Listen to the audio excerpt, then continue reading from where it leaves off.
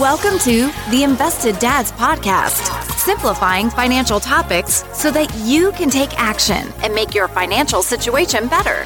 Helping you to understand the current world of financial planning and investments, here are your hosts, Josh Robb and Austin Wilson. All right. Hey. Welcome back to the Invested Dads Podcast, a podcast where we take you on a journey to better your financial future. I am Austin Wilson, research analyst with Hickson Zerker Capital Management. And I'm Josh Robb, director of financial planning at Hickson Zerker Capital Management. Austin? Yes? How can people help us with this podcast? Well, we would love it if you would subscribe. If you're not subscribed already, we drop new episodes every single Thursday on a variety of financial planning and financial literacy and market, stock, bond, ETF, mutual fund topics that you need to know. So subscribe if you're not subscribed on whatever platform you use. And we would love it if you would leave us a review on Apple Podcasts, Spotify, Google Podcasts. We're on all of them. So today, Josh, yes, we're going to be discussing what is going on in this crazy stock market world we're living in today because, it's been a lot. It's a lot. And not just the stock market, but pretty much globally, investing has been a little bit different of an experience than we've had in the last couple of years. And we're going to describe why. Yes. So let's just start with some facts. Start with facts. Because Facts I are love always a good thing to numbers. start with. I love facts. So this is year to date. This is through We'll just say mid-April. midway through April. midway Yep. through April. The S&P 500, so think U.S. large cap stocks, Yep. down 17%. Yep. NASDAQ, so think tech stocks, down 25%. Bonds, down 9.5%. Wow. International stocks, so developed international, down 15.7. Emerging market stocks down 17.4. Bitcoin down 35%. And cash up 0.1%. Positive. All right. 0.1%. So cash is positive. That's where everybody should put their money. Correct? Yes, no. Oh. I'm going to flip on that real quick because if inflation is 8.3% year over year, as we just saw for the month of April, Yep. you have to really net that against your other returns to get your real returns, and therefore everything is negative, and the negative things are more negative. Yes. So your purchasing power is lost. Yes. And not only is your lost purchasing power, so your cash return of positive 0.1% is now negative 0.82%. The difference, though, is recovery ability. Exactly. Can cash actually have that recovery ability to gain back? Probably not. Probably not. But can some of these other assets? We will find out. We are going to find out. So, Josh, talk about a little bit Yes. why this seems especially rough for investors now. Yeah. So, things do look rough. And there's really not many places you can go in the investment world that are positive this year. We talked through, you just listed kind of the high Almost level, everything, yeah. And there's subsectors of some of those, maybe your floating rate bond funds are doing well because they adjust their rates as things go. But in general, this is kind of unprecedented in what's happened, but also it's similar to past events, which is funny to say both of those. Right. It is. It seems unprecedented in current times. Yes. However, looking back more historically, we do need to keep in the back of our minds that the U.S. stock market is positive 75% of years. 75%. So that means 1 out of every 4 years has actually historically been negative for stocks. Yep. Now, we've been talking off the record here that since you started investing, definitely since I've started investing, a lot of people investing time horizons have seen a lot less than 1 out of 4 years down. So if we look just past Yeah. the last 20 years, the stock market from a annual standpoint, so if you just look at calendar year years, returns. has only been negative 4 of the past 20 years. And so, if we go back all the way to 2002, all the way up through 2021, if we take all those years, you got 2002 was a negative year. Yep. 08 was a negative year. Yep. Yeah, 2011 was a negative year in 2018. Absolutely. And That's then not you say, a lot. what about COVID? Yeah, No, the it was market dropped 34%, And but guess what? The it was a market ended positive year. that year. Actually, a really good year. Yes, it was. So roughly, just in those time frames, you got 4 years of negative returns, one of which was pretty bad, 08, 09. Yeah. We always reference that. 09 was actually a positive year calendar-wise. The beginning of it was a little rough, and the end of 2007 was rough, the whole time frame. But the one calendar year that was negative, it was down pretty good, 38% or something like that. But in general, we've had a pretty smooth ride the last 20 years, relatively speaking. The last negative year we had was 2018, like I said. That was down 6%. Yeah, that was the taper tantrum. Yes. So we actually had a decent year going into December. Yeah, I think November was when we really saw it tail. And from there to the end of the year, it dropped 18%. So we were positive there by 12%, and then we lost. It was ugly. It was rough. But the crazy thing was early part of 2019, it was positive again. It had a swing the other direction. So most young investors, there's been little downside really since 2008. Oh, yeah. Just 2 years in that time frame. And neither of those double digits. Absolutely. So, yeah, really what this does is it leads to us getting this false sense maybe of, yes, it's bad, but this is unusual, what we're experiencing right now, when it's really not that abnormal to have a negative year. Right. So that makes it feel worse probably than it actually is. Yes. So the question is, Josh. Yes. Is this time different? Is this time different? Yes. The answer is yes. This time is different. Of course it is. Every day is different than the last day. Every day is different. But there are a lot of similar events to past events. So we always like to say history does not repeat itself, but it rhymes. It sure does. And so that means that we can see some similarities to past events when we're looking at things going on today. Yeah. This is not the first time we've had wars and geopolitical risk going on and uncertainty. This is not the first time we've had supply chain issues. Mm-hmm. This is not the first time we've had high inflation. Or oil prices. Not the first time we've had oil issues. Mm-hmm. The 70s marked high inflation and oil shortages. Yep. And so there are things we can look back on historically. Yes, this time is different. Yes, there are different circumstances and different things going on. But to the positive end, this time is different. We have technology and we've had advancements since the last time. So, Austin, again, you're my stat guy. Number guy. You love the numbers. Give me some historical stuff that we can compare to. So, if we think about a drawdown, what a drawdown is really any sizable movement from we're going to use an all-time or recent high. Mm-hmm. So a drawdown would be a drop from that. So on average, since 1946, there has been an 11% drawdown in the stock market on average every single year. Now that means some have been less and some have been more, but on average 11. And if you move that up to since 1980, that's actually about 14%. So an 11 to 14% drawdown, at least once per year, is completely normal. So I guess another thing that is happening this year that makes things a little bit different is that we have midterms. Yes, and it's also similar because that happens every 4 years. Yep. So we have midterms. So that means, 1 out of every 4 years is going to be a midterm year. So 3 out of every 4 years is not going to be a midterm year. Mm-hmm. Those ratios seem similar to the ones we just talked about. It's not every midterm year is a down year. No, exactly. But the performance of the stock market has been remarkably different in midterm years and non-midterm years. So since 1946, the average drawdown in a midterm year, that's 17%. Ooh. So that's actually, that's over the same time period, that's 6% worse per midterm year than we saw over other years. Yes. So 17% drawdown since 1946, average drawdown in midterm years.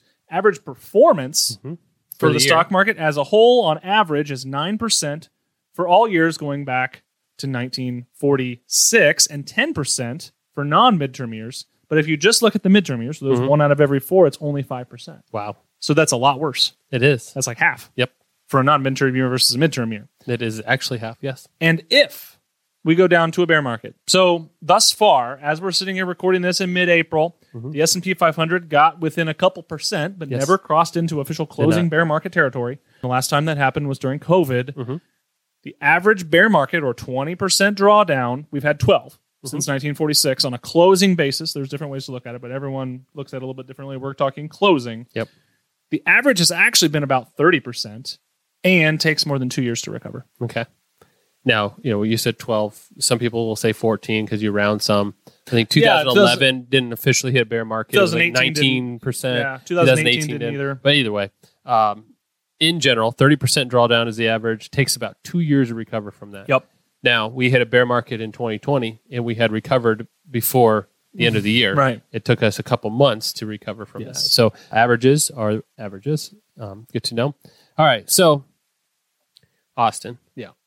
Things are crazy. We just talked about that. Markets are down. On top of the markets being down, what else is going on? I mean, I've seen some reports. Consumers are not feeling good about it. No, they're not. So, in fact, most consumers are actually feeling worse than they were in the middle of the COVID lockdowns in 2020. Worst, actually, since the coming out of the global financial crisis. Yes. Which is pretty bad on a consumer confidence level. And why is that is the question of the year. Well, first, this is tracked couple different ways, but it really is done by surveys. Correct. And there's quite a few that have been around for a while that you can use kind of a good reference point. Yeah, the most common one's the University of Michigan Sentiment Index. Yep. And so they just ask people, and they consistently do the same, and they look for different income brackets, different groups of people, so they get a pretty good feel for the general consumer. So why are people feeling unconfident, I guess?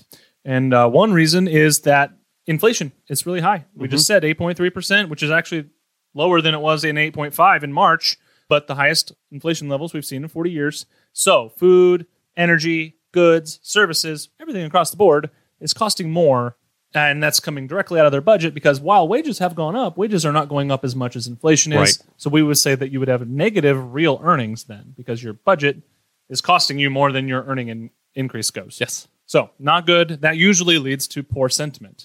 Another thing is that lower income people, they typically are having a bigger impact to this inflation as food and energy have bigger pieces of their overall budget. So they're spending more as a proportion of their income on groceries and energy or fuel or gas or whatever that would be than people who earn more money. So that's even worse on sentiment. Yeah. So the average consumer spends about 12% of food and energy on their budget. But when we look at the lower income, that's over 20% of their budget. So yeah, you're right. They feel that more with that inflation. Absolutely. Another thing is that rates are going up. So we've seen interest rates go up across the board. Yes. But a lot of the short end of the interest rate moves have been because of the Federal Reserve moving interest rates up to slow down inflation. And then all really interest rates from there have moved up as well. It just kind of on the same phase there, just it's an inflation metric at that point. So what that is also causing is higher mortgage rates. So I remember that about a year ago, the mortgage rate on the fixed 30-year mortgage on average was 3 or so percent, 3.5. Pretty good, pretty realistic. Yeah. Now that's already 5.5%. Yep. And that has moved very sharply since the beginning of the year. So mortgages are costing more. Home prices are up 20% year over year. Yep. So that part of inflation metrics is definitely crimping people as well. So those parts of inflation are keeping consumer sentiment down. But then you have to layer on things like geopolitical issues, like Russia invaded Ukraine. And that's not good. That's put pressure on food and energy markets around the world, further exacerbating the supply chain issues and the inflation issues that we're having. So here we are. All of this together leads to a consumer that isn't necessarily feeling the most confident. Yep. So Josh. Yes. Dad joke of the week. Yep. This is the first one that popped up on r/dad jokes when I got in on Reddit. You love it. Joke. Reddit r/dad jokes. This is hilarious. It actually made me LOL. LOL. So, what is heavier? A ton of steel or a ton of feathers? Well, I know from those jokes, they weigh the same. I know that you know the logical answer. But that's probably not right. It's not. It's the feathers because you also have to carry the burden of what you did to all those poor birds. Oh, that's true. That would be, mentally it is probably a lot heavier. So that is the dad joke of the week. But Josh, we kind of left on a little bit of a somber note. So let's talk about the consumer's feeling bad, markets are down. What should an investor do? Yeah. So as a financial advisor, you got to always think back to the long term, right? As an advisor, I'm always coaching people that, the short-term movement of the stock market is not as important as having those long-term goals. Yep. So review your goals, make sure your timeframes are still correct. Do you need to make any slight adjustments to that along the way? Look at your holdings. Not because you're panic selling or anything. Is there opportunities? So if you have taxable accounts, is there tax loss harvesting, things you could do to reduce your taxes at the end of the year? What this is not is an opportunity to sell things when they're down. Nope. You're this replacing is not necessarily that with something that. different. Yes, exactly. Yep. And then look at your investments. Is there a new opportunity? Was there something that was too expensive that because everything that's happened is now in a price that you think is worth buying it? There are a lot of companies out there that are down 50+%. Yep. So that's attractive. That's it. So as an advisor, it's always long-term. Know the why, and that will help you get through these volatile time frames. Absolutely. All right. So there's a lot to be concerned about. True. I kind of gave you the long-term from a financial planning standpoint. Yeah, that was really high level. Yeah. But what do you think from just standpoint from looking around? You look closer at the economy and the market than I do. What are some things you are optimistic about? Well, it sounds counterintuitive. Yes. But consumers are really bearish. Yep. Yeah, they're not optimistic. The loss been a long time. Investors are really bearish. Yep. Investors are the bearish they've been in some time. And that sounds awful, right? It sounds bad. But actually, call a contrarian indicator, meaning it goes against what you would think logically, meaning that when people get this not optimistic about the stock market, it actually means that they're desperate and they've gotten down to that level where they're just sad about it. Yeah. And it leads to really good returns from here going forward. Historically speaking, it's not a guarantee, but historically speaking, when investors are this bearish, it is a good thing for stocks in the next 12 months or beyond. You explain that makes a lot of sense, because when I hear the word contrarian, I think of a place to store fish. I think that's aquarium. So I always mix those two up. I don't know why. But good to know that means opposite of the opposite of what you would think. Another indicator that leaves me a little bullish right now is that this is also kind of contrarian, but nearly half of NASDAQ, so I think more tech-oriented stocks, are down 50% from all-time highs. So this is, again, it sounds bad, but this means that part of the market, the technology-driven, more growth-oriented part of the market, a lot of the, what I would call froth of valuations has been kind of sold off. So they're trading back down to more reasonable price to earnings ratios or whatever, which is really good and healthy for the market. Another thing that I'm looking at is corporate earnings, and they continue to be pretty strong. And a lot of what this is corporations are able to, first of all, they're getting inflation on their costs. Yes. Sometimes even higher than they were able to pass along, but they're at least able to pass along price increases, which from a consumer standpoint isn't the most fun, but from a stock market standpoint, they're still able to do that. Earnings are coming through as expected and really strong. So that's bullish. Good. Job market obviously continues to remain great, maybe to the point of too good. 3.6% unemployment, pretty much where we were pre-COVID levels. There are twice as many jobs almost as there are people unemployed at this point, and that's causing a lot of heat in the labor market in terms of costs. But in general, job market pretty strong. And another one that we already kind of mentioned is that inflation may have peaked. So in April, it came in at 8.3%. March was 8.5%. We may be in the point where that has started to slow down in terms of a year-over-year increase. And obviously, the Federal Reserve is still reacting to that, but it is cooling off. And that's something we're excited about. Not necessarily for the short term is going to be choppy, because you could have a month where it's a little bit more or a little bit less, but the trend is what matters here, and that's what we're watching. So there are reasons to be optimistic right now, especially if you're a long-term investor. If you're a long-term investor, you should be looking at what is going on as an opportunity. Yes. Speaking of that, so if you are an investor who's been worried about this volatility, you open up your account, you're like, man, it's lower than the last time I looked, and every time it feels that way all year long. Something to keep in mind is that if you're adding to your portfolio, which is, if you have a 401k and you're having your contributions taken out of paycheck, or you have set up an automatic contribution every month or twice a month or whatever into your Roth IRA, wherever it's going, keep this in mind, that downturns are the best thing to happen to anybody adding new money in consistently. All right. Yeah. So let me give you an example. All right. Easy numbers for me. If you're adding $100 a month into your account, doesn't matter what it is, and you're buying an investment, again, doesn't matter what it is, and it costs $10 to buy that investment per share, whatever that is, it doesn't matter. So I could buy 10 shares. 10 times 10 is 100. I can do that math. It works. All right, so let's say you mentioned the NASDAQ is down 50%. So let's say whatever you were investing is also down 50%. So now it's $5 per share for whatever that investment is. Yeah. I still got my $100 I'm adding every month. Yep. Now I can buy 20 shares with that $100. That's a deal. Because, again, they're half the cost. So most people will look at that and say, man, look at my value went down by 50%. But look at the shares you bought. But if you're adding new money, you're saying, I'm buying twice as many shares with the same dollars. And if and when the market recovers, this hypothetical investment, let's say it does as well, then it goes back up and continues to rise over a long time like stocks historically have done. You have more shares participating in that growth. Right. There's a cool term for that. It's called dollar cost averaging, meaning you're averaging in over a set period of time as the price moves around. It's a great way to invest. It actually mutes your downside. Yep. It gives you a better long-term average because of what that does over the long run. I mean, it's just the same principle. If you're going to the store with your $100 of grocery budget, and there's a sale, maybe you'll buy more. A little extra. You could spend the same $100 and get more food. Take it home, put it in your freezer. And then you're better off when prices go up or whatever. So there you go.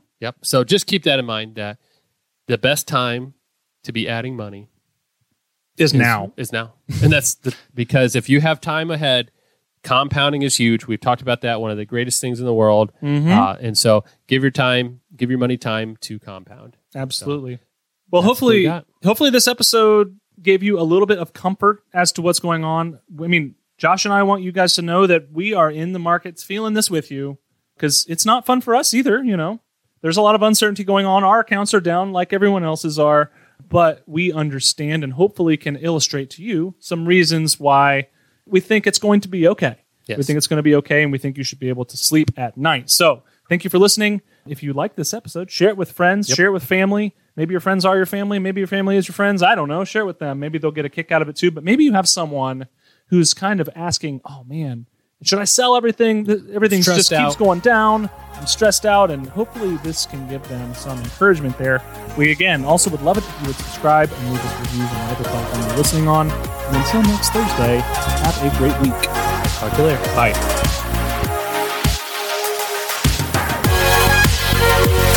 Thank you for listening to the Invested Dads podcast. This episode has ended, but your journey towards a better financial future doesn't have to. Head over to theinvesteddads.com to access all the links and resources mentioned in today's show. If you enjoyed this episode and we had a positive impact on your life, leave us a review, click subscribe, and don't miss the next episode.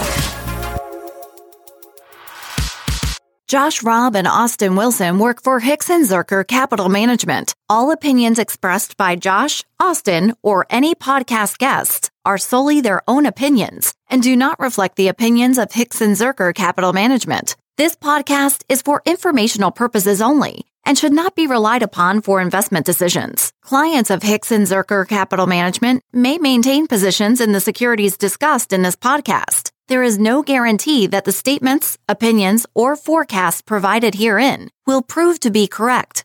Past performance may not be indicative of future results. Indices are not available for direct investment. Any investor who attempts to mimic the performance of an index would incur fees and expenses which would reduce returns. Securities investing involves risk, including the potential for loss of principal. There is no assurance that any investment plan or strategy will be successful.